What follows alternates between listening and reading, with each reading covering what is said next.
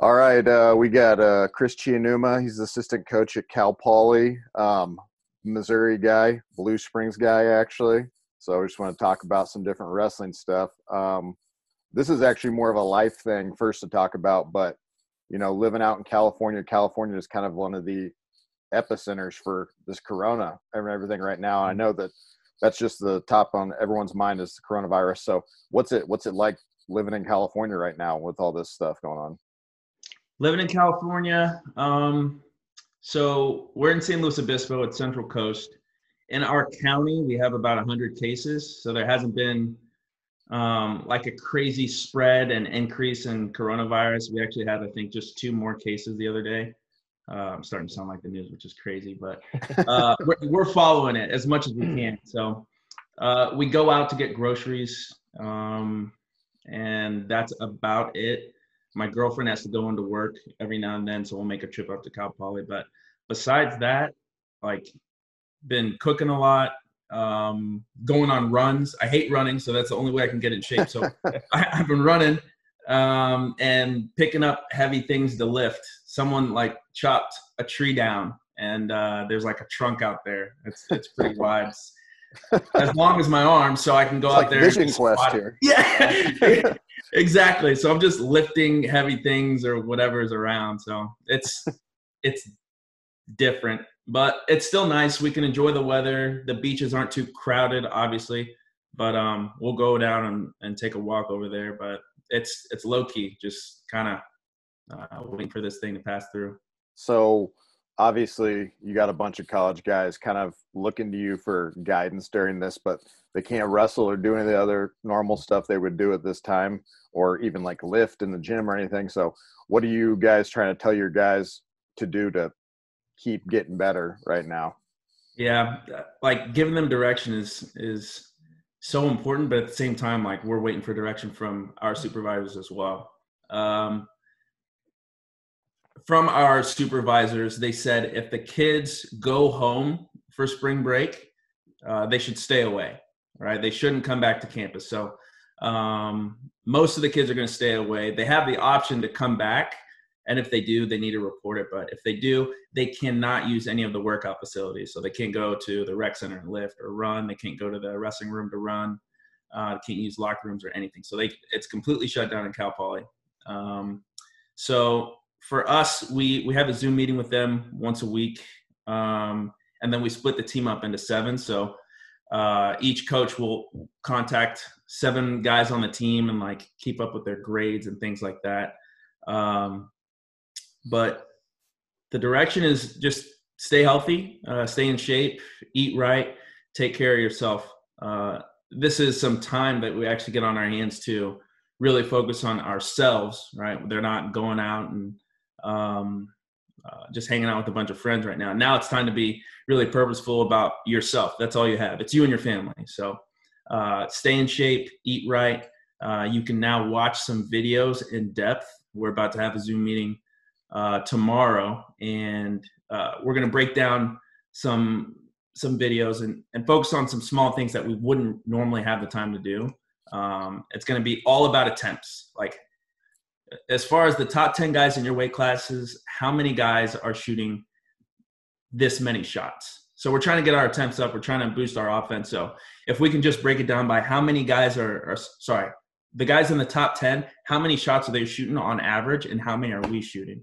That way they can kind of see where they need to go, see how many shots they need to, how many attempts they need to have in order to beat good guys in the top 10. So you can break things down even more with all this extra time on our hands, but, trying to get them to stay in shape, eat right, and then take care of the grades and improve in wrestling.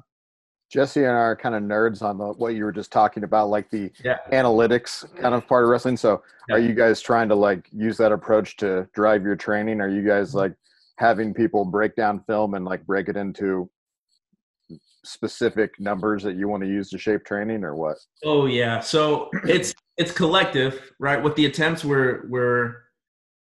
have each one of our guys break down 2 videos a day. Monday, Wednesday, Friday, they're going to do themselves. Tuesday, Thursday, it's going to be of a different opponent in the top 10. We want them to see how many attempts they have in each match compared to how many attempts the guys in the top 10 having. So if they can see that number, right, guys in the top 10, and then they'll actually break it down by what their attempts look like, what's their setup. So I watched a video of Spencer Lee, and snap down was his most common setup for his attempt, and he'd get into a high crotch or single leg and finish. And you can also see his finish percentage, which is like it's 80% most of his matches, which is crazy. So if we can get our guys to shoot some more, just shoot more, I think we can see a lot of improvement right away. But my goal is to get them to see how important it is to just take the shot, right? So there's a little bit of hesitation on like guys shooting like, oh, I'm afraid of getting scored on. Well, let's not even think about that right now. Let's just shoot, right? If we don't shoot, we won't score. Yeah. If we do shoot, we at least give ourselves a chance to improve in the position. If you can get to the leg and then you get scored on, whatever. That's one more shot that you need in order to be proficient in finishing.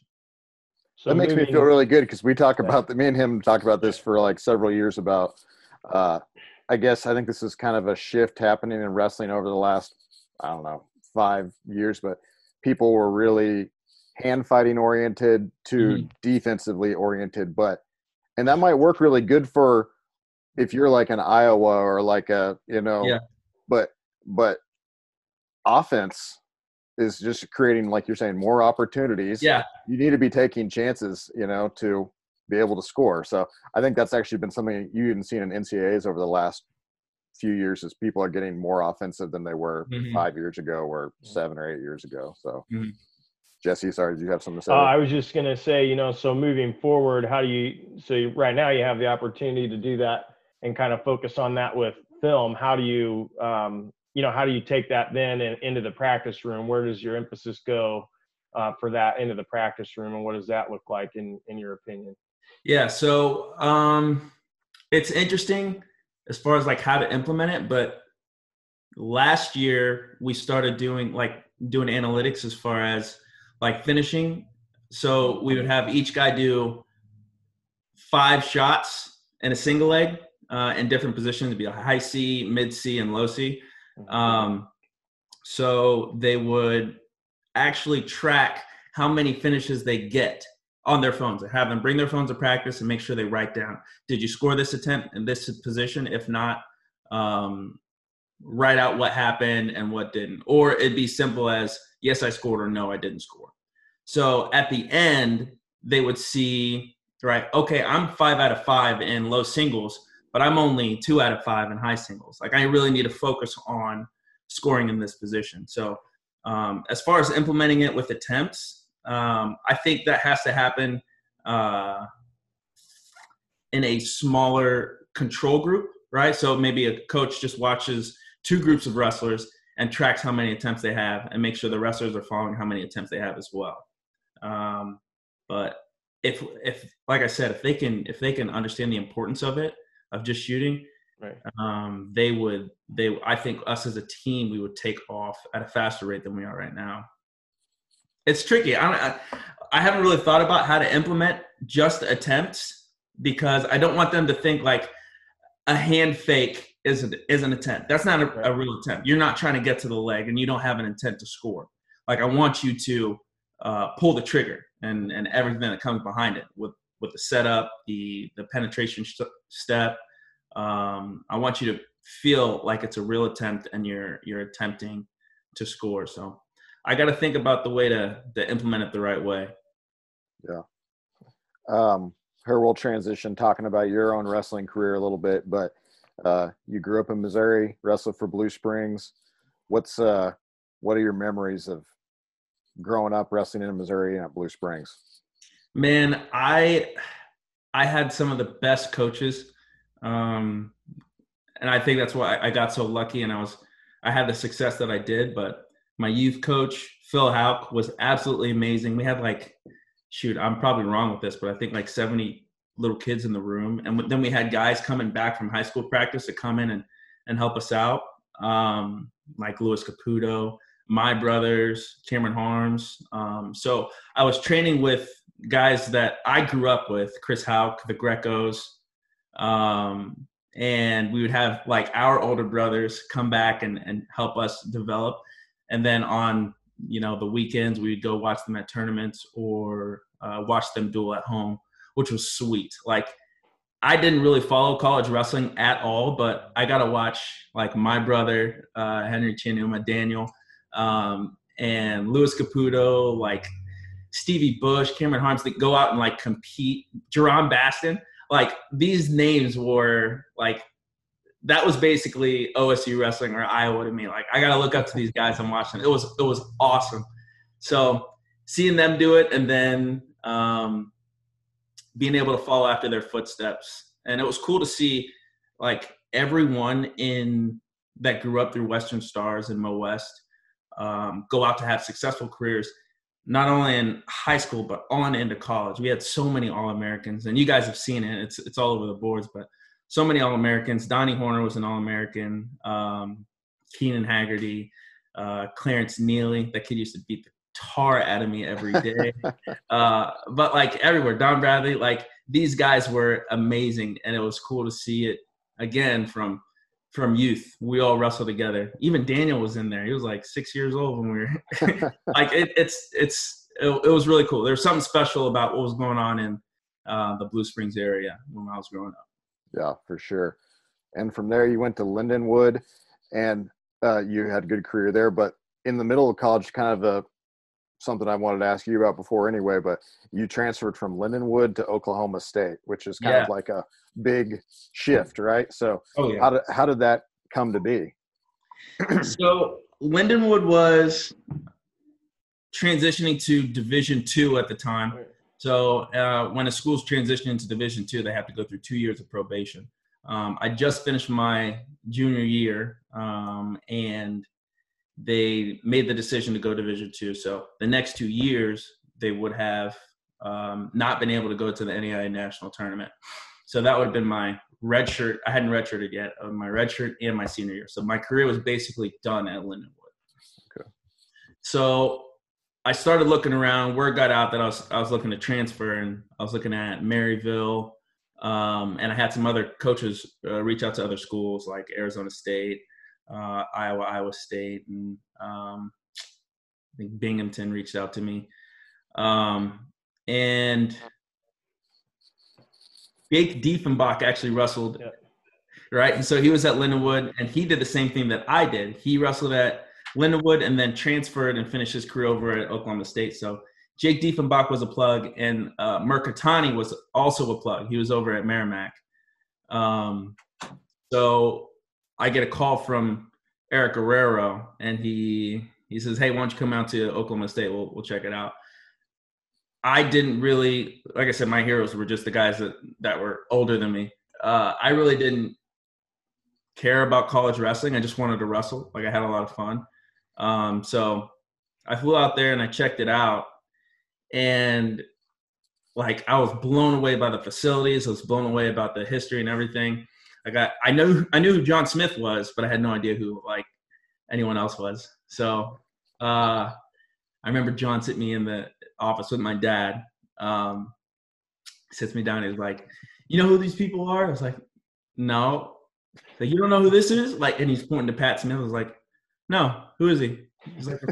He's like a four-time national champ. "You don't know who he is?" I was like, "No, it's my brother." I was like, "Oh, good. Yeah, that's cool." Like I was like green as hell. I had no idea, but he basically sat me down and was like, "You don't want to go anywhere else. This is where you want to be." Like you have, as soon as you sign these papers, you're going to have tens of thousands of fans be, following you now. So kind of made a decision right then and there. It was really cool. Met some really good guys, Chris McNeil, Albert White, Obi Blanc. Those were my immediate friends. And they helped with the transition. They taught me how to be like an Oklahoma State wrestler. Another really good story, when I keep thinking about this, is Eric Guerrero. Eric Guerrero, he was a lot for me.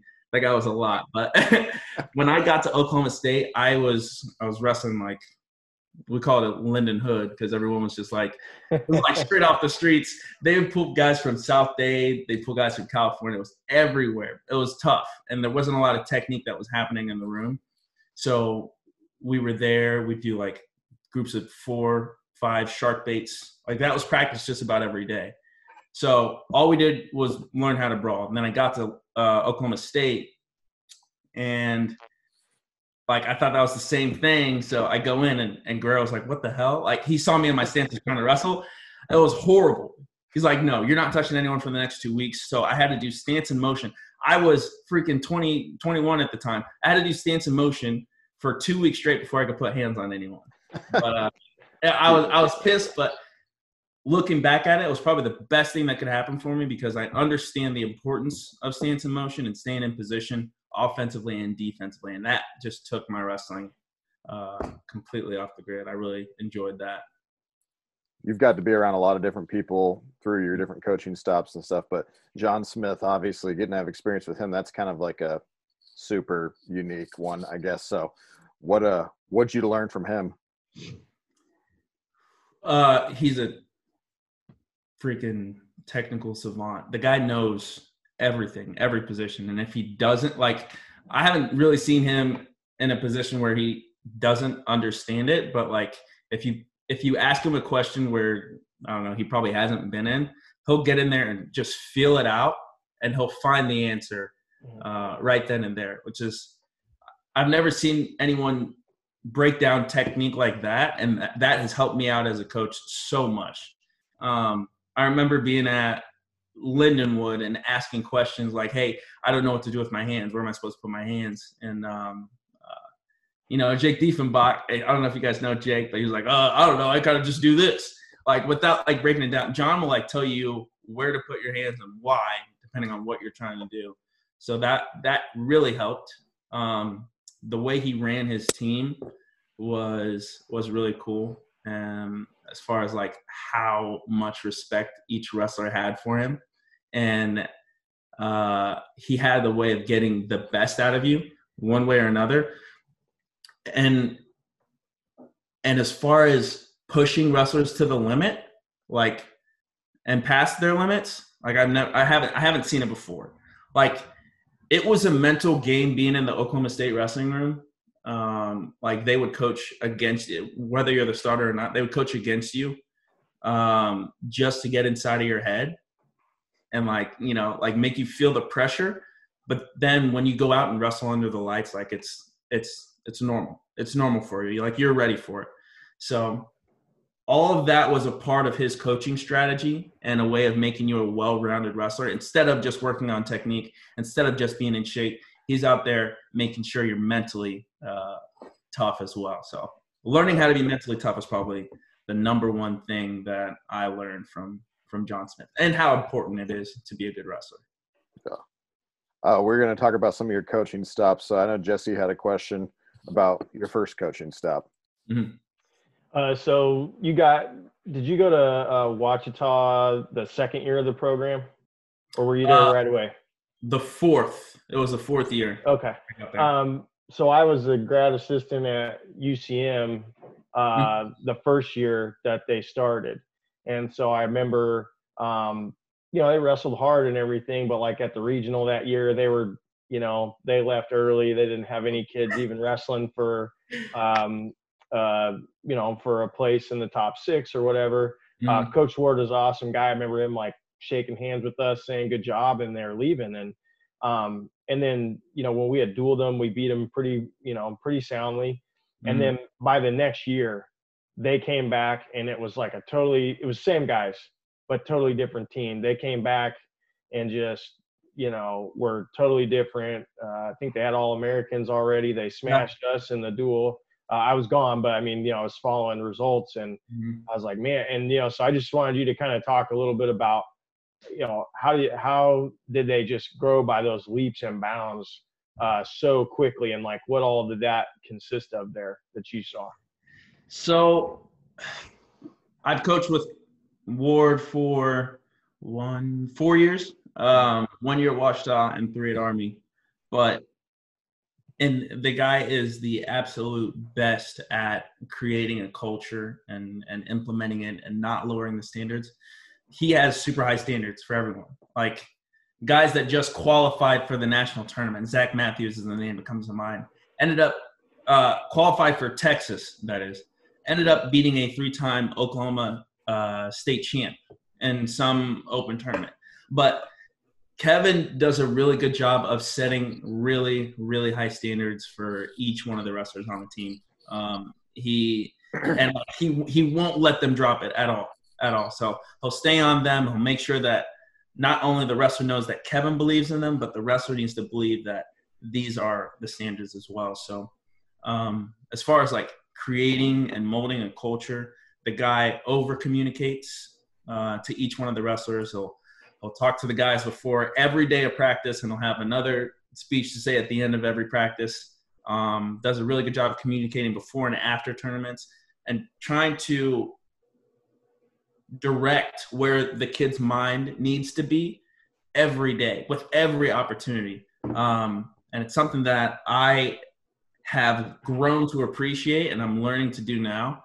But if you let a wrestler go on and think like in his own direction, you're going to have a team that's, in however many guys on your team, different places. So in 30 different places. But if you're constantly, and it has to be constant, if you're constantly talking to to the whole team at every moment you can direct them on how to become the wrestler that you want to be or need to be, or, set higher goals and reach those goals. And he'll tell you and help you get to what you need to be doing to get there. It's a lot.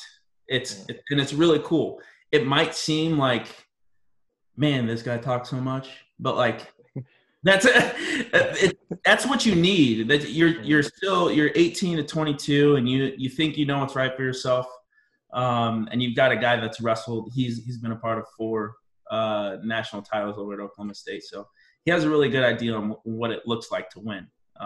And if you let these kids go off and think that they, know how to do it on their own, then, they're going to end up at a different spot than where they need to be. So that's been one thing. I mean, I would say that that's the main reason on why he took a group of kids that literally bought into the idea of OBU, like the school that just started for 2 years, and turn them into a team that is contending for trophies. Right. So you were there, and then you went to Army, to West Point, and now you're at Cal Poly, so totally different sides of the country. I assume there's quite a bit of difference between West Point and Cal Poly. So what stands out from those 2 different coaching stops as far as the differences? The differences, the 2 biggest differences are the university, obviously, and the athletes. So the university, Cal Poly, their athletics program is not let's see. Let's talk about the wrestling program. The wrestling program is rebuilding.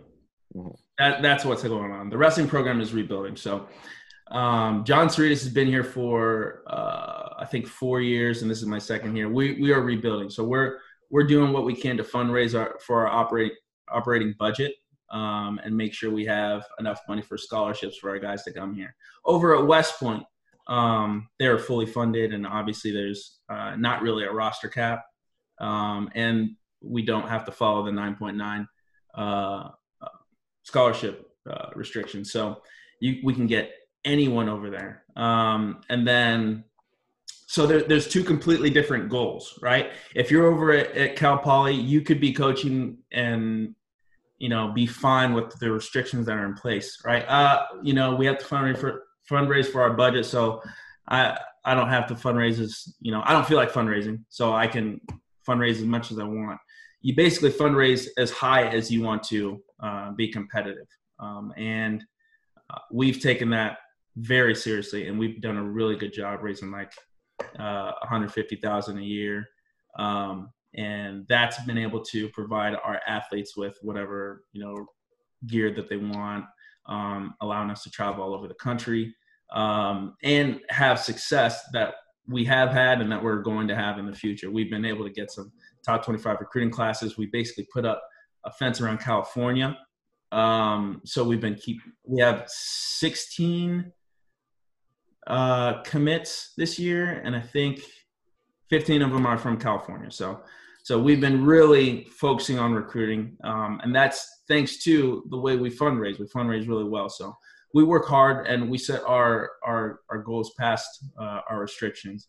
Over at West Point, man, it was like we had a really healthy operating budget, and we were able to go all over the country and recruit and get as many kids as we needed to make that program successful. But both of them were programs that were being rebuilt. Kevin just got there. I think he's in his 6th or 7th year. And he's done an amazing job with it. But the two programs are both being rebuilt. One, right, Army has the funds.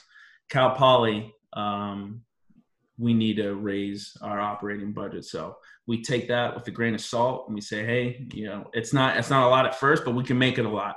We can fundraise and we can make this a dynasty again. So that's the goal we're at. And then as far as the wrestlers, it's nice to have, as far as being at Army, it's nice to be at Army because it's already a tough place. Like if you get in, like you're some kind of tough. And that's kind of like the requirement to be on the team, especially the wrestling team at Army, because everyone at Army has to be in a Division I sport or like core squad activity, which is like intramurals. But if you are a wrestler and you choose to be a wrestler, like you enjoy suffering at West Point. Like you enjoy suffering because you have to do everything that everyone else does and then wrestle. So the guys they're a different breed there. They're extremely tough. They have some restrictions as far as like how much rest they can get, but there's ways around it, and they never let it stop them. Like the guys are completely resilient. And then you go to California, and it's different. So that part we have to teach and kind of like implement to our guys, like as far as implement it into our training to make things tougher on them to raise their standard. So before when John got here, there wasn't a whole lot of toughness being implemented into the training. Now, like, and this is a lot of help from Kevin. Now we are able to give them tough training and then tell them why it's important, right? We keep talking to them like, hey, we're going to go through some hard stuff in order to make you a tough wrestler. That way, when you're in tough positions, you can succeed. So the guys aren't as tough when they get to Cal Poly, but we have put in place some tough training to make sure that they're as tough as they need to be to get on that podium in March. Yeah. It's a process to build it. Oh, yeah. Well, this is like my last thing I'm asking everybody. So you can think about it. You've had a lot of different wrestling experiences. Mm-hmm. This could be from wherever you want, but this could be from your time wrestling in Missouri or your time in Blue Springs, your time with Hag, anybody. Does any story or experience stand out to you as something funny or weird, anything like that? I want to talk about Nick Bowman. He was he was one of my best friends, and we were basically brothers. Obviously, he passed away a couple of years ago. Is it a couple of years now, or is it? It was on 4th of July, right? Like a year and a half ago. But there's a tournament that we had over in this was at Blue Springs High School. So there's a tournament over in Kansas somewhere. I can't remember where it was, but we ended up going to it. We got a bus ride down there, and me and Clarence Neely were over, and I think Nick was on the bus. I'm pretty sure Nick was on the bus. He handed us a can of chew. He was like, hey, just chew this, and it'll help you lose weight. You'll take a big dump when you get there, and you'll be fine. So me and Clarence Neely took it, and we get to the tournament, and we go to the bathroom. We're trying to squeeze it out. We lose 2/10. So we ended up having to cut a ton of weight after that. Ended up making weight, and it was the weirdest tournament. For some reason, Hag wasn't there. So Hag wasn't there, and we were all loose as heck. It was just Matt Cox. I think Jeremy Baker was there, and Robert Lilly. He was my coach.